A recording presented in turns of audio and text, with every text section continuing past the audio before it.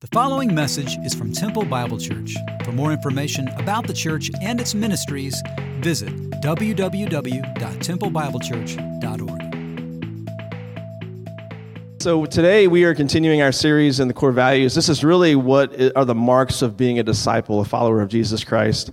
And today we're focused on community. Now I want to get more specific than that because at times we talk about community and it can sound like this high and lofty abstract idea. And if I'm doing a sermon on this, I usually share from Acts chapter 2 and make you feel guilty for not being like the early church when everything was perfect. And then we'll talk about the one another's and then call it a day. That's how my sermons on this topic normally go. But there's a type of relationship that should be happening within our communities, and it's very simple. It's the concept of friendship. Now, I know friendship isn't as appealing as romance. We know that. Romance gets our attention. In the store, what do you see on the magazine covers? It's look who's sleeping with who. Look who's cheated on who. It's never look who's friends with who. Like friendship doesn't tend to get us moving like that. Now movies usually have at least a thread of romance.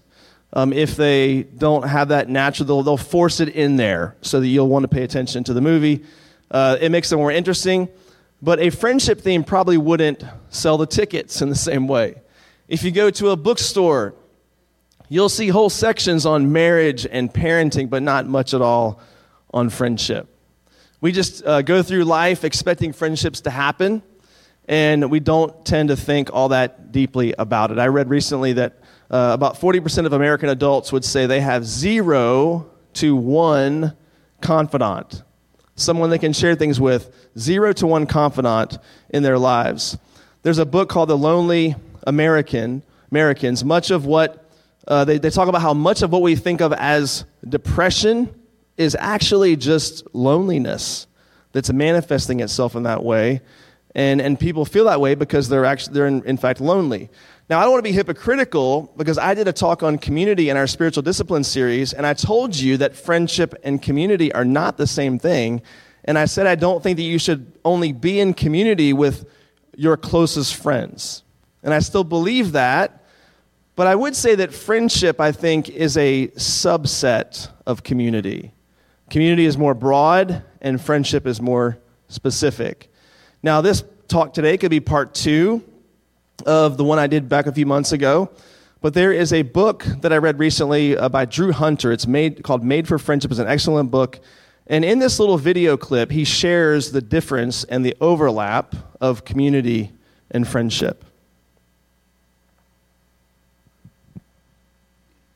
We certainly need community. We live in an individualistic age. We have isolationist tendencies that we should flee. God's purpose from beginning to end of history is to create a people for himself. Israel in the Old Testament, the church in the New Testament. But there's a difference between community in general and friendship in particular. And you can be in community with any number of people and have many people in your community, but actually not have any friends. So I think it's important that we talk about community, but as a next step and as a deeper level, also think about friendship in particular. I was talking with someone about his 50th birthday celebration. He had a few dozen people with him in that room, people who knew him, that he was in community with, and yet in that moment he looked around and it was a turning point in his life because he realized that there was only one person in that room who actually knew him, and it was his wife. So he had all of these people, a few dozen people, in community with him, and yet he didn't have any friends other than his wife. And so there's a danger in talking a lot about community, but not friendship in particular, because we can begin to think about community and relational life only in terms of groups and acquaintances or groups of acquaintances. Here's one way to think about it. In order for community to be thick, it has to be consisting of overlapping networks of friendships. So the one another's in the New Testament, that Jesus, when he even called us to love one another, he defined it in the Gospel of John in terms of friendship. He said, love one another as I've loved you, and then he defined that in terms of laying his life down for friends. And so to take one example, we're to bear one another's burdens. So when we have great suffering in life, when a family member dies, when we plunge into deep darkness or depression, there is a real sense in which many people can share that burden and carry that burden. But there's another way in which we need a few close friends to suffer with us, to weep with us, to be still with us, to listen to us, to cry with us. And 50 people can't do that. Only a few close friends can do that. So we need to talk a lot about community and also true friendship. I read a recent blog post that talked about the differences between community and friendship, and the person used this analogy as an example of how you might describe it. So let's think about this for a moment. So you're a soldier getting ready to go off to war. People at home are the ones that are writing letters and sending care packages. They love and miss you. These are your friends. But the people that are in the war with you, in the trenches, sharing rations, carrying burdens, dodging bullets with you, this is your community. It's possible for some of your friends to be in your community, but not all of them will be. So I have close friends. I have some close friends that are in other parts of the world. But I could never say that they're part of my current community. But I need people that are in my community that are also close friends to me. And so we're talking this morning about how this talk is really for those that have stepped into community and they're asking, okay, now what? I did all the things the church asked me to do. I put myself in those environments, but now what? And maybe you've attended a group for a few weeks. Maybe you've been months or years, but you've been in Bible studies. You've been around dinner tables with other people, but you still don't experience connection. We often encourage in the church this big idea of community, but we don't always show people how to cultivate true friendships. So biblical community should, I think, lead to deep friendships. One encouraging thing I heard this past week is that Shannon Sword, our college pastor, is starting a series on this, how to cultivate friendships, with the college students this coming semester. And that's really encouraging for us to hear, considering we know how friendships took a big hit, especially during COVID and all that came with that. Now, why do we tend to neglect this topic of friendship, I think, in the church? Well, I think at times we can discourage, whether it's directly or indirectly, close friendship in the name of not setting up cliques. What do you hear sometimes in church circles? Well, I went there, but it was just too cliquey. And now that might be true. But the other side of that coin is that we might say, at times we might say, well, I should just love everyone, and so therefore I may not pursue close friendships because I don't want to be exclusive. And I get the pressure for us to think that way. But listen, in the body of Christ, we need to have some close friendships. We need to have some close friendships. Proverbs 18, verse 24 says, "A man of many companions may come to ruin, but there is a friend who sticks closer than a brother." That is a great verse for the digital age. It's amazing how ancient this is, but it applies today. It's not uncommon for us to have over 1,000 friends or followers on social media. On my own accounts, at times I'll be like, wait, do I know that person? I don't know how I know that person, but we're friends somehow on Facebook or Instagram. And but imagine if you truly tried to manage that many friendships in real life. Over 1,000 people, we call them friends. We are a mile wide, but an inch deep. So why does having that many friends lead someone to ruin? Well, you can't possibly manage that. You're pulled in far too many directions if you try to manage that many relationships. So it's not about how many people we know, but about how deep we go with some of the few. And so friendships are this unique relationship. There's no relationship like it, not even family. In ancient times, family was seen as the tightest relational circle that someone could live in. But here in this proverb, we see a friend breaks inside that circle and moves even closer than family. And the Bible says that we need close friends, but we cannot let the fear of cliques keep us from investing deeply in one another. So let's define the kind of friendship that we're talking about today. In his book on friendship, Drew Hunter, he has this really cool analogy. It's a 4-lane highway, and these people are traveling along with you. And in the left lane, he describes it as, left lane are your close friends. Middle lane would be casual friends. Another middle lane, acquaintances. And then far right lane, impersonal relationships. He uses this analogy because what's supposed to happen on highways is that there's the fewest people in the left lane. Now, if you've driven in Texas, that's not what happens here. Everyone's trying to jam into the left lane and go as fast as the next person, right? But theoretically, it's supposed to be the left lane has the fewest people, and those are really your closest friends. The right lanes tend to fill up or should fill up and be going slower. But we know on a highway, cars can sometimes change lanes. A longtime acquaintance might later become a close friend, or once close friends become just an acquaintance. Somebody might be traveling along with you in the left lane, and for whatever reason, they move to a middle lane, right lane, or maybe even take an exit ramp. And listen, that's okay. We've got to be understanding as we approach friendship, be gracious with one another. We can't force friendship on someone else. But for the message today, we're talking about these left lane, these close friends.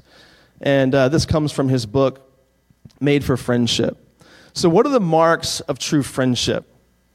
Well, first we have affection. So what does it look like to have these deep friendships in the context of community?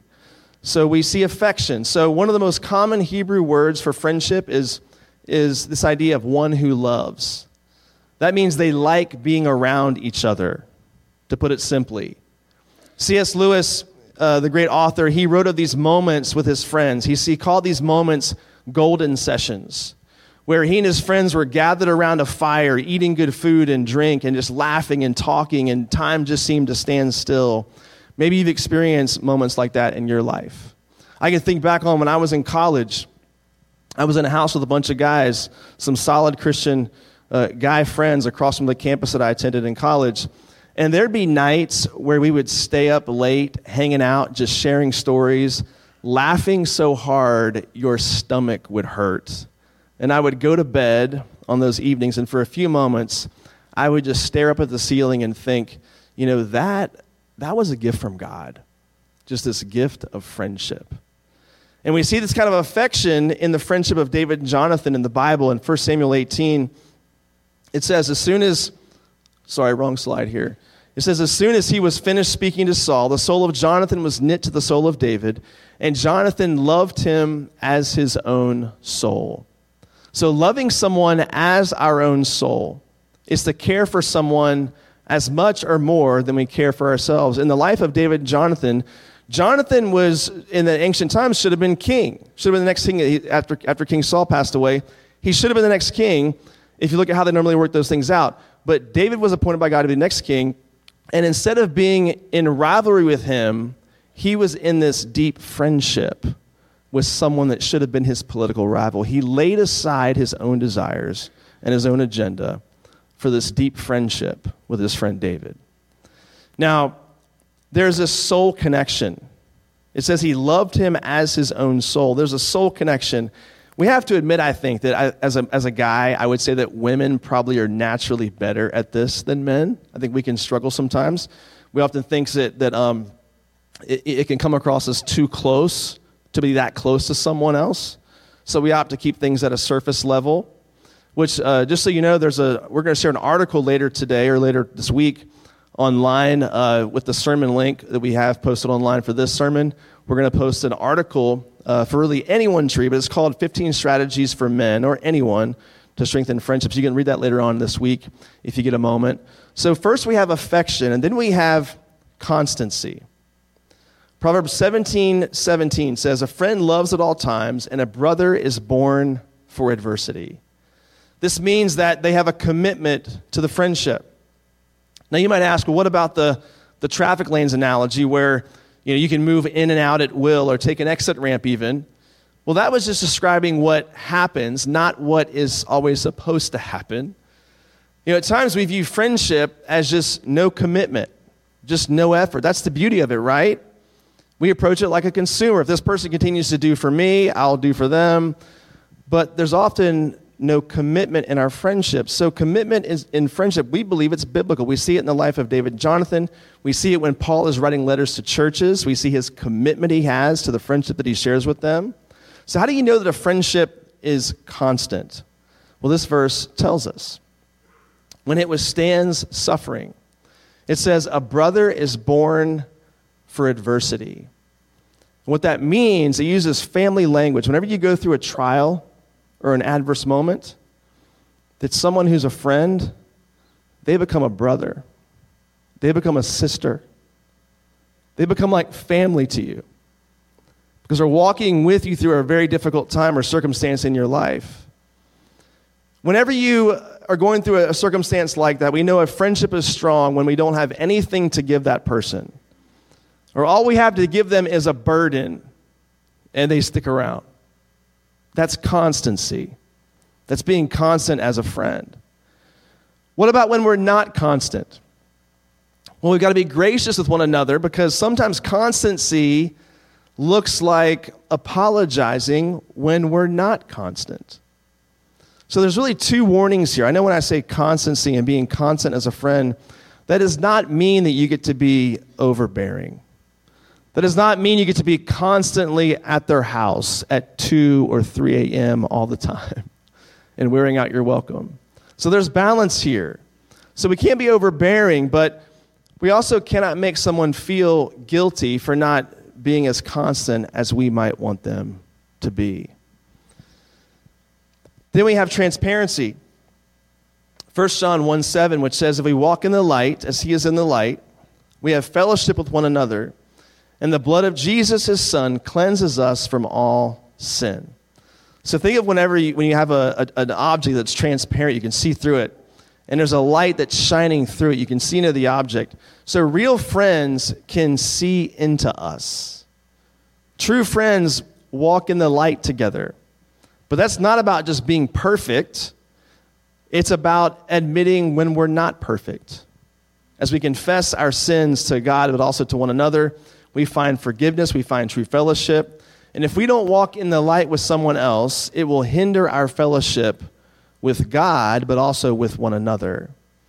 So we know there's honesty in friendship, but sometimes we are honest without being open. Everyone has that friend who just spouts off their opinions about everything. They say things like, I'm just honest. It's my personality. I just tell it like it is. Yes, but how are you doing? Are you open? Because sometimes those strong words and opinions are really a facade or a mask for what's really happening inside your soul.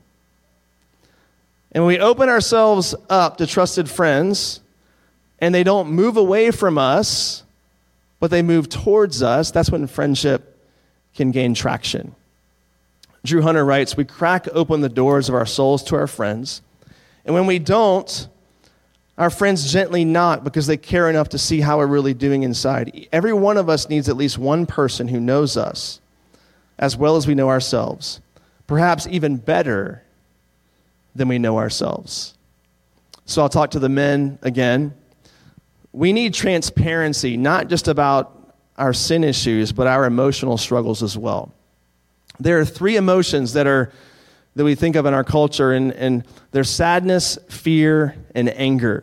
And from these 3, anger is the only emotion that's accepted in our culture for a lot of men. We see it in politics and sports. We see it everywhere. You're allowed to be angry, but not allowed to be sad or fearful, because those 2 connote weakness. So over the years, here's what I've seen, is that many men have these deep fears, deep sadness, deep anxiety, and when it's not dealt with, it often comes out as anger. So how do you learn transparency? Well, what fears do you have? What are you sad about? What angers you? Start writing it down. Start talking about it. Start confessing it. When you do this, you're going to see that friendships begin to deepen. Number 4, we have honesty. Honesty and transparency are not the same thing. They're different. Because transparency is allowing someone to see into your soul. Honesty is when you need to speak hard truth to someone or receive those truths yourselves. Now, when that happens, it should be done with gentleness. Proverbs 27, 5-6 says, better is open rebuke than hidden love. Faithful are the wounds of a friend. Profuse are the kisses of an enemy. So look at the contrast in verse 5. Open rebuke is better than hidden love. So what does that mean? Well, if someone that we love is heading into foolishness and we refuse to tell them or confront them in love, we are hiding love from that person. We are holding love back from that person. And we do that because we care more about what our friends think of us than what they need from us. So if we hold back a necessary rebuke, it's like hiding medicine from a sick friend. You know, some people in our lives, all they're going to do for you is they're just going to kiss up to you. And it says here, profuse are the kisses of an enemy. They'll just tell you how great you are. They never rock the boat. They never say any hard things to you. They might seem like the greatest friend, but Proverbs says they are actually an enemy. There's a difference between being nice and being kind. I think in the church culture that we're in, we emphasize at times just being nice, like just gloss over things. Don't say hard things to people. If someone says hard things to you, you can get mad at them for it because you didn't deserve that. They should be nice to you. And that's niceness, but what's kindness? It's possible for us to say something hard to someone and still be kind about it and do it in a kind and loving way. You see, a good friend loves enough to give faithful wounds and also loves enough to do it with kindness and gentleness. Now, rebuking someone can be risky. We know that we're not sure how they're going to respond. If they're a left lane friend, they might jump across all the lanes of traffic and take an exit ramp. But they also might thank us, and they might even move closer. They might even get in the same car with you. And so we have honesty, and then we have empathy, number 5.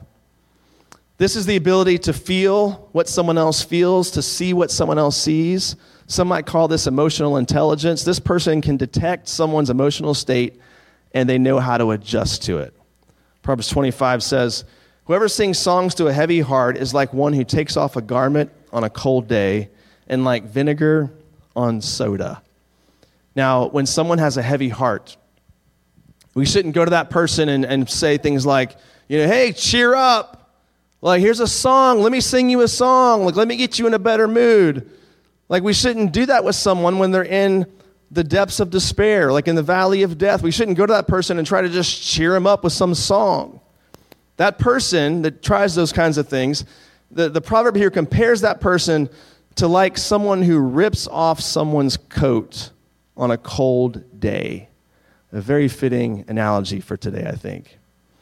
Imagine if you park down there at the Outback, far away from this building, and we're walking up here in 20-degree weather, and someone just runs over to you and like rips off your coat and just takes off with it. That person would grate on you. That would be the most annoying thing that happened to you today, right?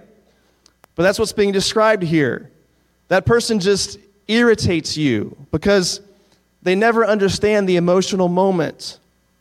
It also uses the picture here of vinegar and soda. We know that vinegar and soda don't mix well. How many of you, when you were a kid, at some point, you made the clay volcano in school as your science experiment?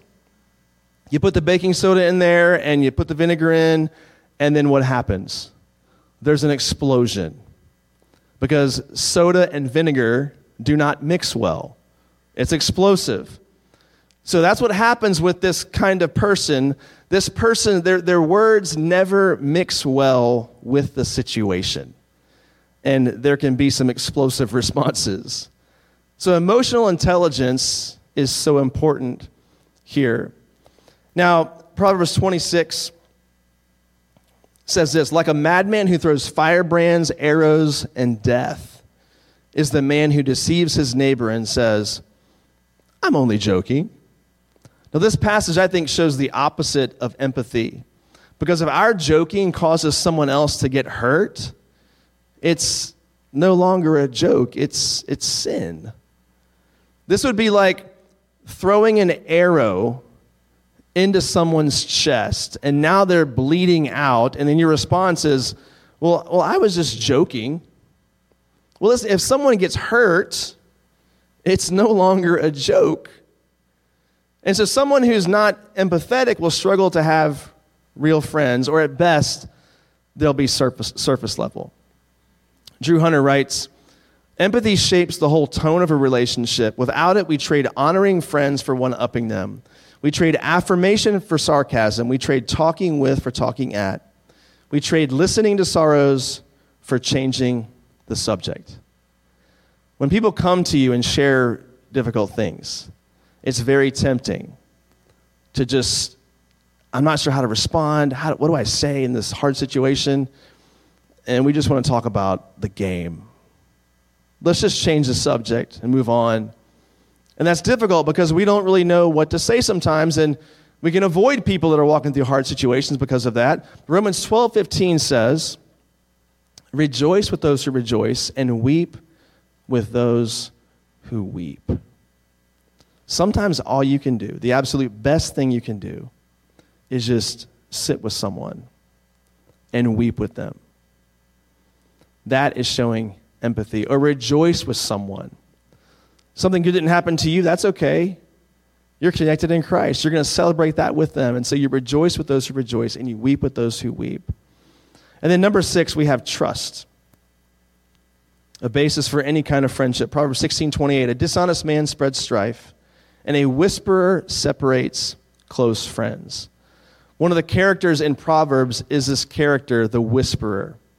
This person is one who shares information that might be true information, but that should probably stay hidden. So we know that gossip can erode trust and can destroy friendship. A good rule for gossip that I try to use in my own life is if the person you are speaking to isn't part of the problem or part of the solution, then we probably shouldn't be speaking to them. And so you have these 6 marks of what I think are true friendship from the scriptures. And as Chase mentioned last week, we're inviting you during this Core Values series on the Monday after we preach these sermons to fast and pray, spend time in God's Word from sunup to sundown about the topic that we're talking about. It might seem strange to ask you to invite you to fast after you went to the store and bought all that food yesterday. But we encourage you to do that. We invite you to that. You don't have to. It's an invitation to do something like this as we go through this series together. So how do we cultivate friendship? We might think that friendship is something that really shouldn't require any work. And we know that friendship often begins without effort. I'm sure you can think back on friends you've had throughout your life. It didn't seem to require that much work to start that friendship. But that's not really how friendships endure. Talking face to face is one discipline for us as we cultivate friendship. There have been seasons of my own life I can look back on and think that friendship seemed much easier when I was in high school or college or young adulthood. Like you're just placed in someone's life through work or circumstance or school, and you just kind of naturally work out your friendships. But as you move into like middle age and later adulthood, you understand that it gets more difficult, and you've got to make time for it. And you've got to find ways to cultivate it and be intentional. And I would say a season of my life right now, that's become very difficult as I found myself in the middle stages of life. So we know certain forms of communication just have a way of moving us closer.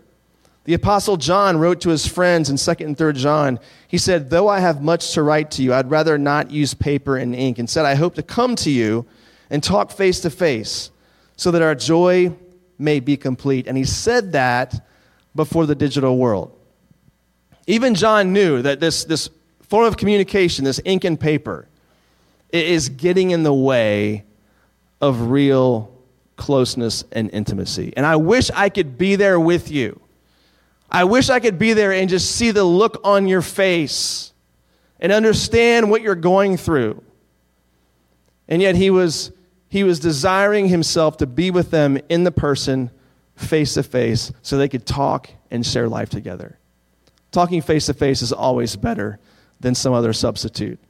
You know, at times when you're talking with someone, some people can be too dominant, meaning, always talking but never listening, while others might be just too passive, always listening but never contributing and never sharing and being open. We've got to be willing to share, but also be interested and curious about the other person. Kelly Needham, in her book on friendship, writes, because Jesus is our companion, we are free to be the most interested person in the room, not the most interesting.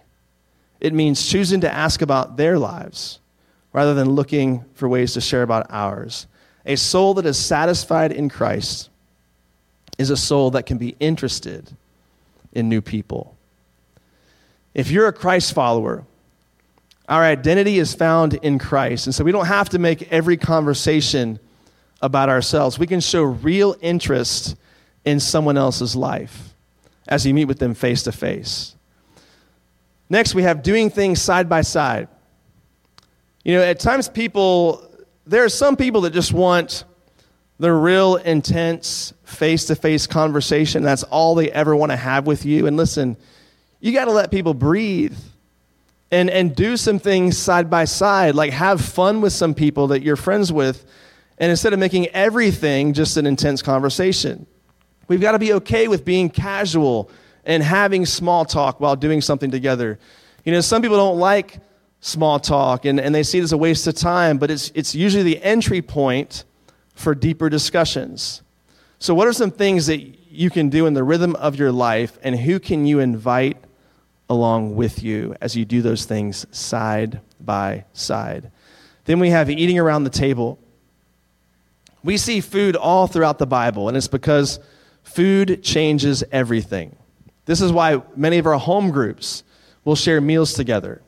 It's why we have a meal every Wednesday night at the Outback for our junior high and high school kids. It's not just to meet a pragmatic need of trying to come from a practice or school to a church event and trying to meet the need of food. We do it because we think it's spiritual. It changes the dynamic completely, and it's like oil to an engine. Everything just works better when you're eating around the table, sharing a meal together. It just does. And then we have encouraging from the heart. Encouragement is like relational oxygen. I know for me personally, I struggle to encourage people. I really do. Maybe if you have that gift, you can encourage me to be a better encourager.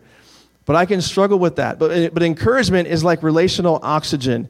If you've hiked up in high altitudes, it's hard to breathe when the air is thin. You feel sluggish when you're up there.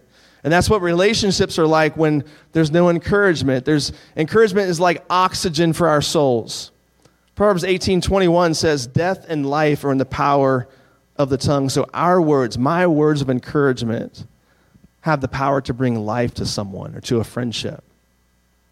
I know this can feel out of place in a culture where sarcasm or competition or comparison are normal in our world today.